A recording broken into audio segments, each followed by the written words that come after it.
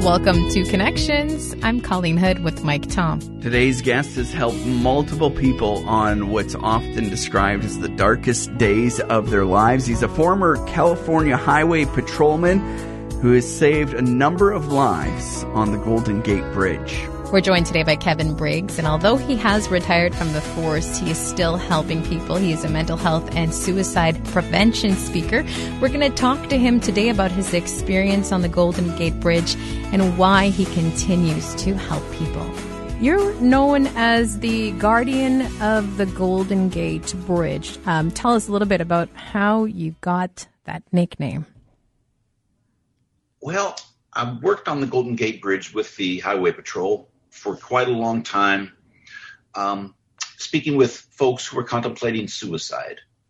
And after I did so many years, Yahoo News came out and did an interview with me, and they kind of labeled me as the guardian of the Golden Gate Bridge. And to be honest with you, I'm not too hip with it. I think there's many guardians of many bridges all around. Each and every one of us is a guardian. So, you know, if it helps to get people to talk about mental health and mental illness, then fantastic.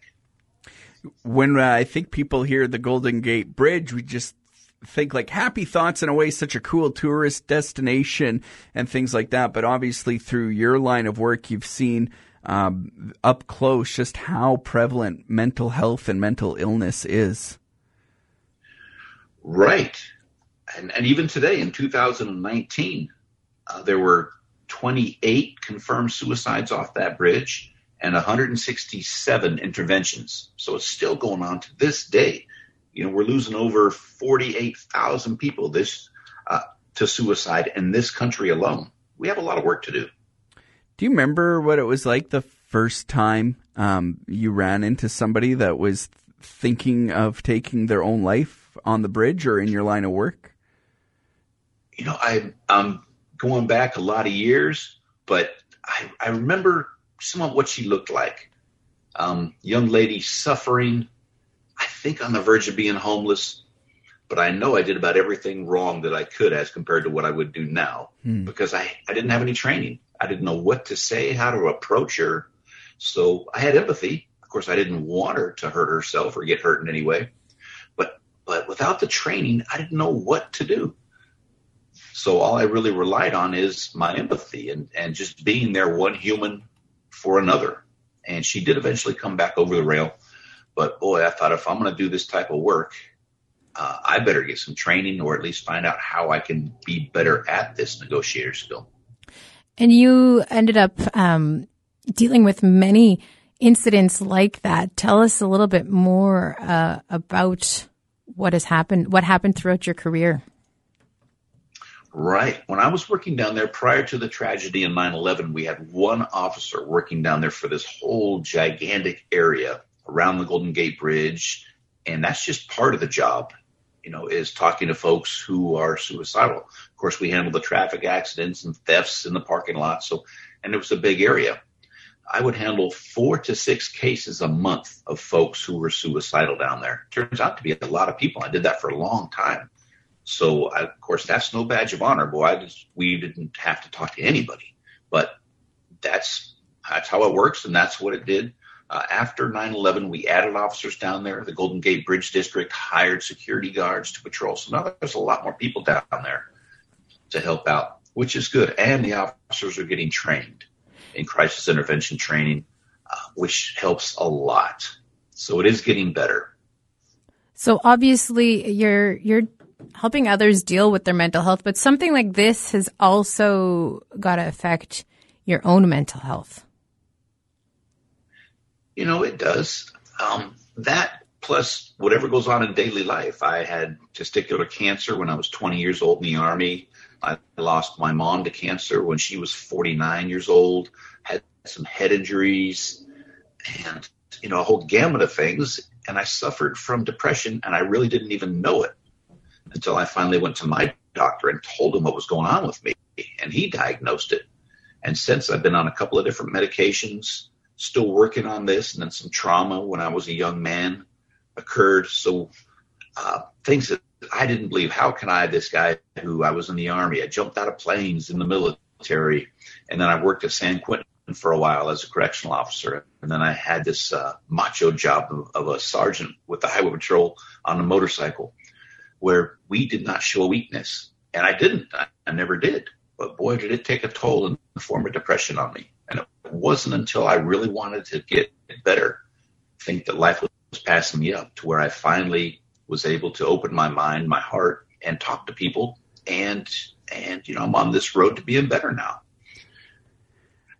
For people that maybe are just struggling a little bit with their mental health right now, I know one of your passions is helping people before they ever get to an edge of a bridge moment. What are some things we should be aware of in ourselves and tips that we have that we could work on? So let's say you went out to coffee with some folks 3 days a week, and now you just don't have the energy to. You don't want to go out. Sometimes you don't want to leave your house. You're isolating yourself, maybe even just in a room.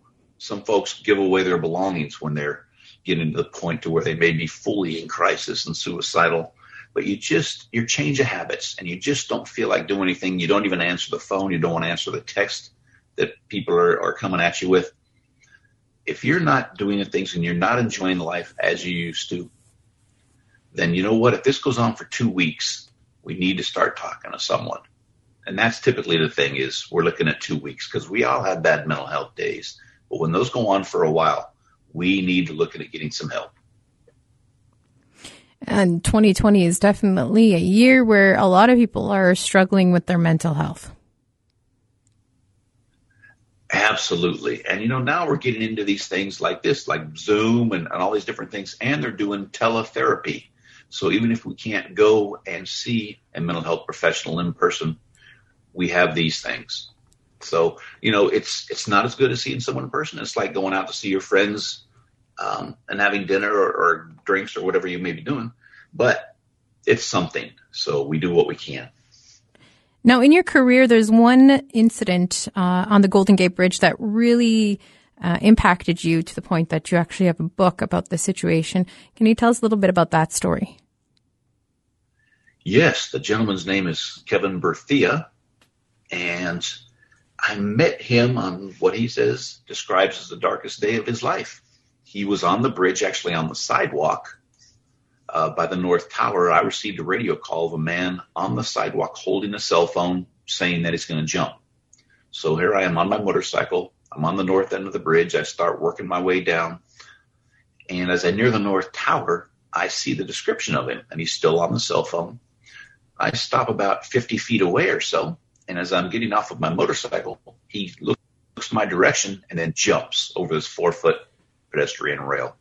And I thought he was gone. I yelled something to him, and he reached out and caught the rail, swung around, slammed into the metal, and he landed on this little bitty pipe. Wow. Around the 2 towers of the Golden Gate Bridge is just a very small pipe, and he landed on that. I thought he was gone, but as he was wearing a white T-shirt, I walked up, and I could see the white T-shirt through the bars of the pedestrian rail. So I did my usual, what I've learned to do, and when I teach negotiations now, is I raised my right hand, open hand, and I said, "Hi, I'm Kevin. Is it okay if I come up and talk with you for a while?" Wow. And he wanted nothing to do with me, nothing at all. He was mad. He kept telling me, "If you come one step closer, I'm jumping." And he was just set. He was just wanted a little bit of peace before he thinks of what he's going to do, which more than likely is to jump at that point. So I just spoke with him. I stayed back, 10, 15 feet. And mind you, it's getting very, very cold.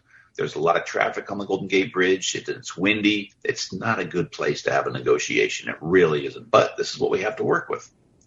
So I stayed back, and I spoke with him for a while. And he allowed me to use his first name, Kevin. So I say, "Kev, I just want to come up and talk with you for a while, find out what's been going on today and why you're over the rail. Find out, a little more about you, man. I'm not going to touch you. I'm not going to grab you."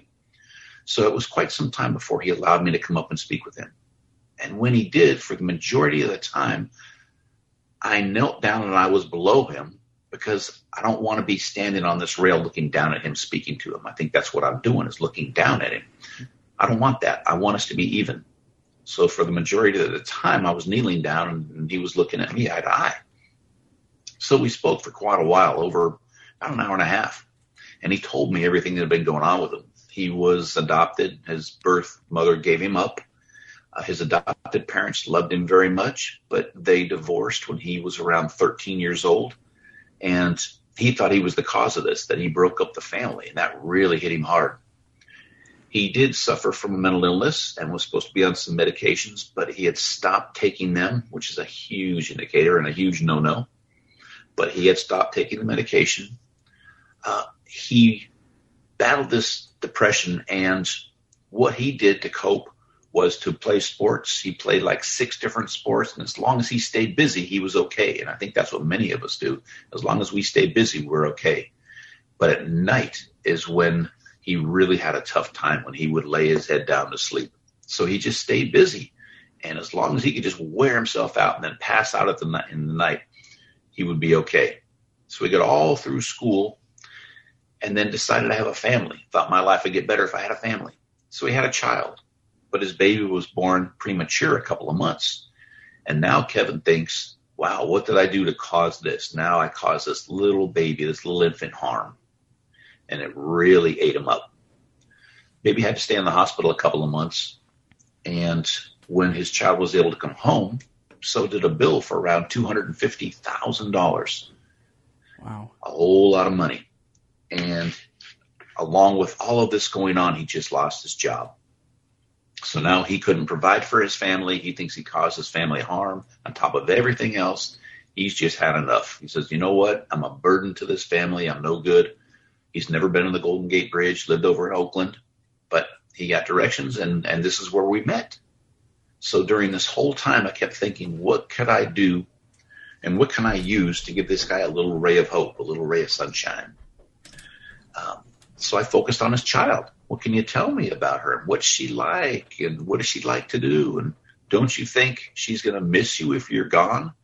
I didn't focus on, well, how could you do this to her? You know, I'm not going to focus on the negative part of that, but how do you think she's going to feel if you're gone?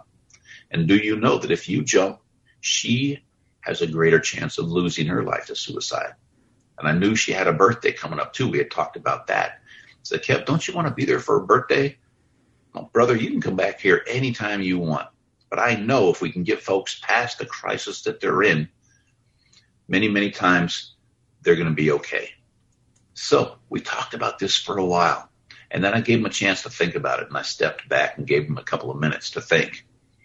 And when I walked back up, he looked up and he said, Kevin, because I want to come back over. Wow. So it's very important for me that folks want to come back over on their own, because I know it takes a hell of a lot of courage to go over that rail. But can you imagine the courage it takes to come back over that rail and face everything? Tremendous amount. So I think it starts their rebirth off on a very good note. So when he came back over, I asked him, hey, Kev, what did I do that was good? What did I do that helped you? What did I do that wasn't so good? And all he told me was, you listened. You let me speak, and you listened. So my big question to folks is, why did it take this man and so many others going to tops of buildings and guns to their head and everything else before and we that's such a great question. Why are we not listening? Right. Kevin has so much more to share with us. Join us again for part 2 tomorrow. Until then, if you want to listen to this episode, you can do that by listening to your radio station. It's on once in the morning as well as once in the evening. You can also visit us and hear the podcast version at podcastville.ca, wherever else you get your favorite podcast. Don't forget to subscribe. We'll talk to you again on Connections.